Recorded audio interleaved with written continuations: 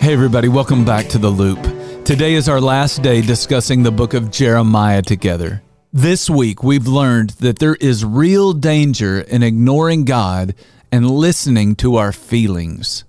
The people in Jeremiah are a lot like that teenager who refuses to listen to their parents.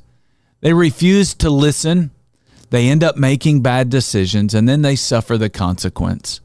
But in Jeremiah 29 verse 11, God assures his people that they will not have to suffer those consequences forever.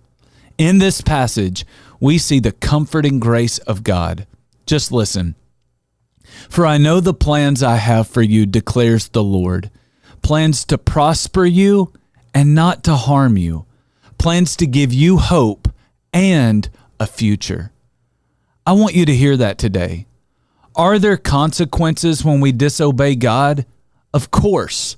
There's almost always a consequence to bad decisions. We shouldn't be surprised by that.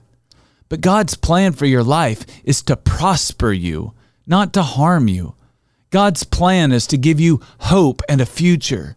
That's why it's so important that we listen to God rather than our feelings.